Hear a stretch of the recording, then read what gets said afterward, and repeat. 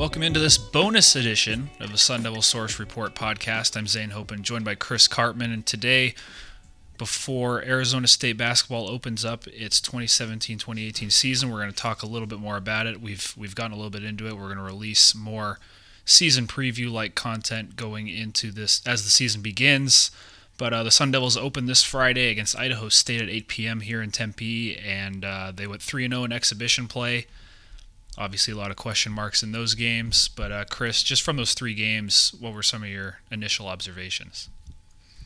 I think the biggest surprise probably was Remy Martin's readiness to play at a high level. I got a chance to see him in AAU ball, high school ball, and felt like he had great energy, jitterbug in the open court with the basketball, good passer in space, true point guard. I didn't know that he would have the ability to shoot the ball as well as he showed in their second exhibition game, which I wasn't attending in San Diego, but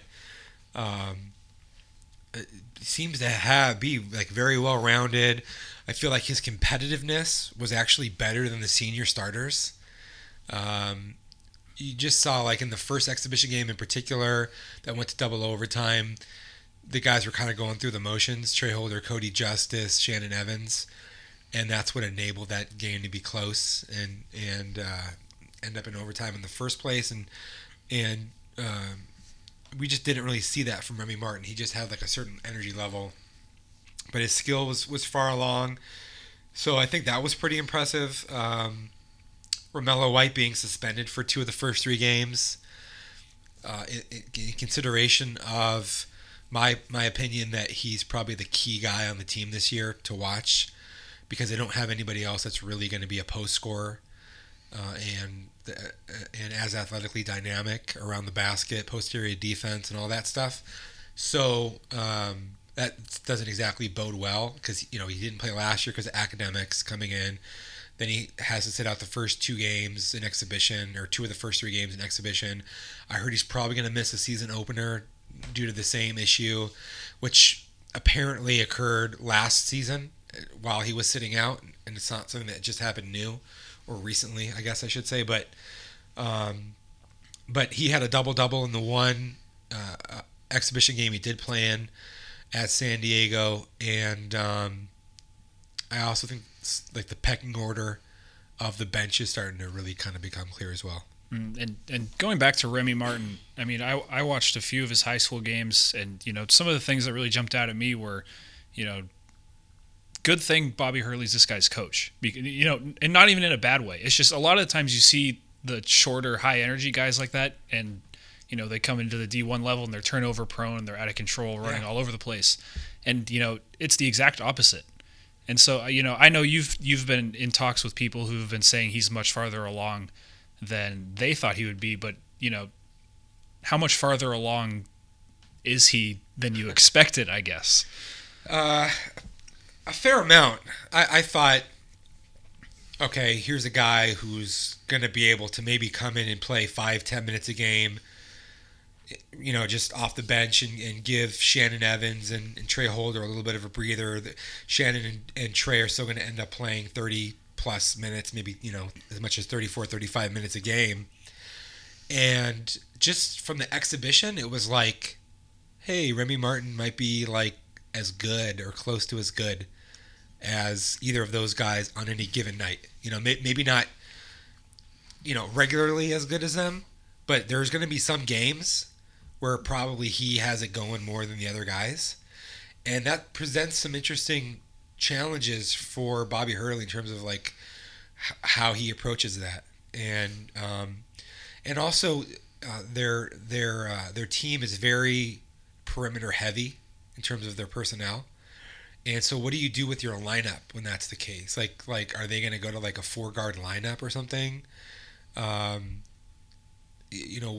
What kind of combinations do you put on the floor between Martin and Evans and Holder and Cody Justice, and Kamani Lawrence is a big wing, so I feel like what this probably lends itself to is more lineups that have Lawrence or Mitchell at the 4 in a smaller brand of basketball. Yes. I mean, we just discussed this, the preseason schedule, way less travel. I mean, four road games. Go through it. So you've got Idaho State at home, San Diego State at home, NAU at home, UC Irvine at home, and then Kansas State. They have that Continental Tire Invitational in Las Vegas, which will be 2 games, and then San Francisco at home. And then you've got St. John's in LA, Kansas at Kansas, and then you close with Vanderbilt, Longwood, and Pacific all at home. I mean, you take that compared to last year, where they're not only playing on the road, but a lot of tough games. I mean, Kentucky and Purdue, obviously everyone, especially Bobby Hurley, remembers how those went. But, I mean, how important is that? Especially with a team where, one of the things that Bobby didn't do a lot last year was sub. And now you have this depth. Probably it's the best problem he's had since he's come to ASU, a rotation that he'll actually be able to use come conference play. And this really seems like a great opportunity for him to finally figure it out. Well, you could look at this 2 ways. The first way is he has a lot more that he can do, and so therefore it advantages ASU in some respects. But I also look at this as a possibility, the first real possibility for him to actually have some mistakes, because there's no mistakes to be made the last couple years. Like, who you're playing, how many minutes that they're going to be getting, and there's no bench, and style wise, the last couple years, if you played a aggressive defensive style and more half court, you're going to get guys in foul trouble. You're going to have guys more tired. That's not really sustainable from a week to week basis. They had to just go out there and just basically play chuck it up ball and just leave their starters on the court and not really get too into it defensively, for fear of having guys getting in all kinds of foul problems. This year's is not like that at all. They're not the deepest team, obviously, but what do you do with your backcourt? And how do you best utilize Kamani Lawrence and Mickey Mitchell? And do you go with bigger lineups where you play Vitaly Scheibel at the 4 some? And what do you do with DeQuan Lake? These are actual kind of decisions that they have to make. Who starts? Are you going to go with Mickey Mitchell as a starter? Are you going to go with Cody Justice as a starter? Kamani Lawrence. You play 2 of those 3 guys, and then what do you do offensively, structurally with them as a team, and their rotations and all those things. So to me, it's an opportunity to evaluate Hurley in a way that we really couldn't in the last couple years. And so that it's definitely their most talented team. It's definitely the team that should do the best in terms of a record. And yet it's also the first team where there's actually an opportunity for us to really, get a feel for him. Because let's face it, their shot selection last year was really poor at times. And especially with their seniors, they're now seniors. Do you tolerate that as much when you have more depth and you have more, different ways that you can win basketball games than you didn't have last year? There's no post scorer and all that. So all those things are curious to me. I wanted, since you brought up all these the non-conference schedule, they have 13 games. You named all of them. How many of those are games that should be competitive, could be losses? Because obviously, they should never lose to Idaho State, Northern Arizona. UC Irvine's a good low major, but it's a low major nonetheless. They should win that game at home.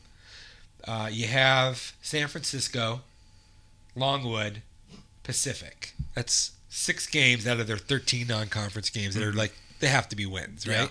So if you look at their other games, San Diego State, Kansas State, Xavier or George Washington, St. John's, Kansas, and Vanderbilt. If you look at those, what do you think they have to do there? Do they have to win half of those games for this to be a successful non-conference? Do you have to go, let's say you go 9-4, is that good enough? 8-5. 8-5 is probably not good enough. Yeah, probably not. I mean, San Diego State is always tough to evaluate. I mean, they haven't recruited as well in the last couple of years, but they beat up on USC in a scrimmage. Yeah, like beat up on USC. I think by 30 points. Yeah, and USC's a top 10 caliber team. Yeah, so they're tough. Kansas State, I mean, they're always coached well. Big 12 usually find their way into the tournament in the last couple of years. I mean, if they win that game, they'll play Xavier, who will be a top 25, maybe even like a top 5 seed in the tournament coming into the year. St. John's, everybody kind of mocks St. John's for being the laughingstock of the Big East the last couple of years, but Mullen's done a good job recruiting. They've got some really good guys. They could beat you in games at neutral site. Mm-hmm. And Kansas is Kansas. And Vanderbilt struggled the last couple of years. They've lost a lot of guys to the league and haven't really picked it back up. That's another winnable game, especially being at home. So I mean, really, there's 3, like you mentioned, 3, 4, 5 games you should be afraid of. Maybe, the one in Kansas that you're really feeling like a really true underdog, though. Yeah. The key thing here is ASU wants to put itself in position to where if it goes like 10-8 in the Pac-12 and wins the first game of the Pac-12 tournament, that it has enough wins from its non-conference to have a good resume in terms of how it's perceived. And that doesn't happen if you go like 8-5 or whatever in the non-conference. They're going to have to probably get at least 9-4, maybe 10-3. 10-3 is good because then if you win 10 games in conference, you get to that 20 number. You win a game in the tournament. If your strength of schedule is pretty good, that's fine. One of the things that I think they should be concerned about, Zane. Like if I'm this coaching staff at ASU, one of the things I'm concerned about is players not appreciating the importance of winning every game that should be a win in November and December, and then they lose to a UC Irvine, which is actually completely possible. Or they lose to, could be, maybe they lose to San Francisco or some crazy thing happens. It's not like it's a game that if they play as poorly as they played in their first exhibition game, they'll lose some of these games. Or if everything goes wrong for them in the 50-50 games and you lose to Kansas. So you lose to Kansas, you lose to St. John's, you lose to Vanderbilt, you lose to Kansas State. Well, now it's a problem. They have to give themselves more margin for error in March based upon how they play in November and December. And these guys, I'm not sure if the leadership is there because they haven't done it before. Like Shannon Evans is the only guy who's playing in the tournament. Well, I guess Zylan Cheatham, right? Mm. But he can't play this year. And Rob Edwards, did the Cleveland State make the tournament? I'm not sure. But maybe Bragg did. Carlton Bragg, right? So guys who haven't played, but when you're not able to, guys who can't play, when you're not able to play, that matters. But I'm not sure if because even when Shannon Evans went to the tournament with Buffalo, he did it winning a conference tournament, and that was the only thing that mattered, was winning the conference tournament to them. The only way in. They were not getting in otherwise. It didn't matter what happened really in November and December. And so I'm not sure if these guys really fully understand and appreciate how much of an edge they have to bring on a daily basis early in the season. And I foresee a possibility in which they're really, regretting having lost a game to somebody that they're better than come in March. And it's just hard to have that perspective. Well, that's the advantage of playing at home a bunch too. I mean, they're barely traveling like we mentioned. But remember was it last year that they just went all over the map? Yeah. Bahamas and New York and Florida? Yeah. Bahamas, Florida, and New York. Yeah. In the non-conference. I mean, those guys were gassed. And you're playing Kentucky and Purdue and there was another tough one in there. I can't. So this schedule, Creighton, right? Creighton, yes. Yeah. So this schedule actually strikes a pretty good balance competitively. Well, and the other thing is, all those 4 or 5 tough games we mentioned, only one of them's at home. Yes. You got San Diego State at home, and then you have Kansas State, possibly Xavier, St. John's, and Kansas all on the road. The thing that I've noticed is what really hurts your strength of schedule and can affect your RPI is when you play too many of the 200 and up RPI teams. But when you play these Big West schools or Big Sky schools that are actually decent, you can kind of avoid that. Like San Francisco will probably end up in the 100s, and San Diego State obviously is going to be good enough. UC Irvine is going to be no worse than the hundreds. So they really only have a few games. Like Longwood is obviously a bad game, and Idaho State's a bad team, and they'll be lower. But I think the when they've really struggled with their RPI is when they're non-conference. They've had like 4 or 5 games like that where they've been in the 200s or 300s, and it doesn't look like it. So I think they get credit for scheduling having a schedule that's not too far flung, and yet it's competitive enough to where it's not going to look bad on a balance sheet when you're evaluating that come tournament time. So and another thing to go with that is you're not leaving it up to this team that you beat to, like, by the end of the year be like, oh, that was actually a bad win. We thought they were going to be good. They ended up being bad or bad and good. That's a good point. They actually cost ASU the only time that any team in the Pac-12 has gone 12-6 and not made the tournament. 12-6 in the Pac-12 not made the tournament was ASU under Sendek in a season in which they thought they were going to have a pretty good schedule in the non-conference, and it ended up being really bad.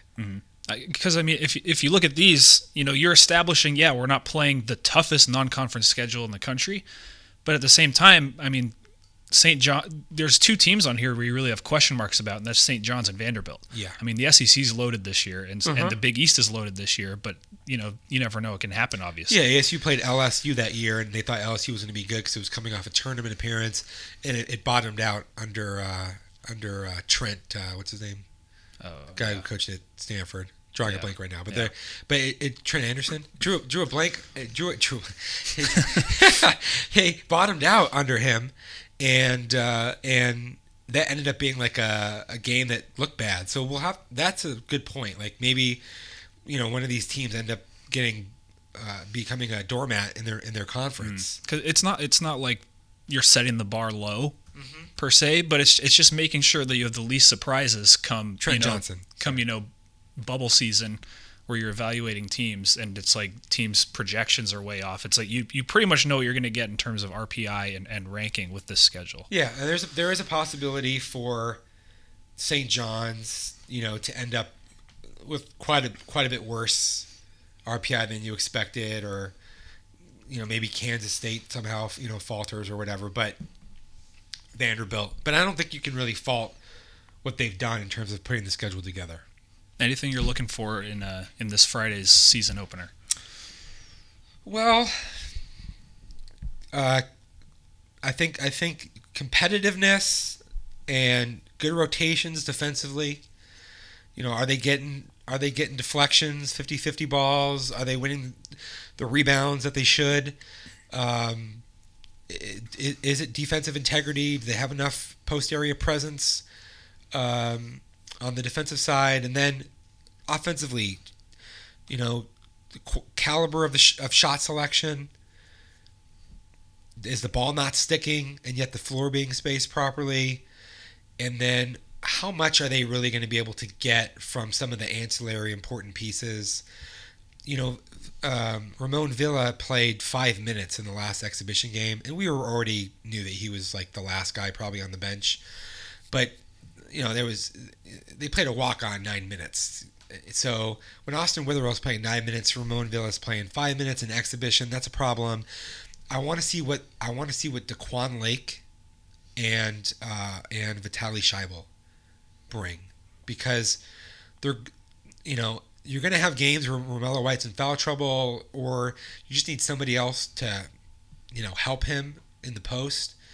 And what is that going to look like? Who's going to be able to really do that effectively? Does it take too much of your offense off the floor when he's out of the game? Defensively, I'm not sure. So, and then is Remy Martin going to continue to push? And what does Bobby Hurley elect to do with that? When you don't have Mickey Mitchell able to play until the Kansas game, I think it's his first game back, that makes it really kind of easy in terms of, okay, you got like 9 guys, and Ramon Villa's your 9th guy. Not hard. You got 8 other guys. DeQuan Lake plays your 8 minutes. or Vitaly Scheibel, depending on who, one of those guys is 7, one's 8, and you got Remy Martin is your guard. So I think that becomes pretty easy, but I do want to see like what those guys are going to be able to provide, and then probably I'm guessing you want to see like Kamani Lawrence, like how good is this kid really? Yeah, I mean they haven't had a wing. Really, I'm not going to say wing talent, but just a prototypical 6'7" wing player like him since never. Yeah. No, it's been a really long time. Donnell Knight was a highly regarded kid coming out of the Phoenix area under Rob Evans. He was back when they had the Nike camp. That was like the most prestigious camp in the summer. He actually won MVP, and then he ended up kind of being a bust. But no, they haven't had a bigger bodied kid like this. He actually reminds me, you'll probably hate this, but he reminds me, I think I said this to you, he reminds me of Nick Young when Nick Young was at USC, not the guy that he later became in the NBA. And more of a mid-range scorer off the bounce, really composed, could score at the rim, smart, heady, does a lot of different things. I think he's going to be really good. But yeah, you got to see, like, the other thing is probably, even if this team makes a tournament, it's not like a team that's going to go deep in the tournament. Right? So you kind of want to see what does it look like with Romello White, Kamani Lawrence, Remy Martin, and then for your imagination, you're thinking about, okay, what happens when they add Rob Edwards, Zylan Cheatham, Dort, Carlton Bragg, Mickey Mitchell too. Yeah, what happens? Like, can they really be better or even much better the year after? And the other thing, Zane, ASU fans have kind of unrealistic expectations at times when it comes to ASU basketball. And so what happens if this team doesn't make the tournament this year, which I think is at least 50-50.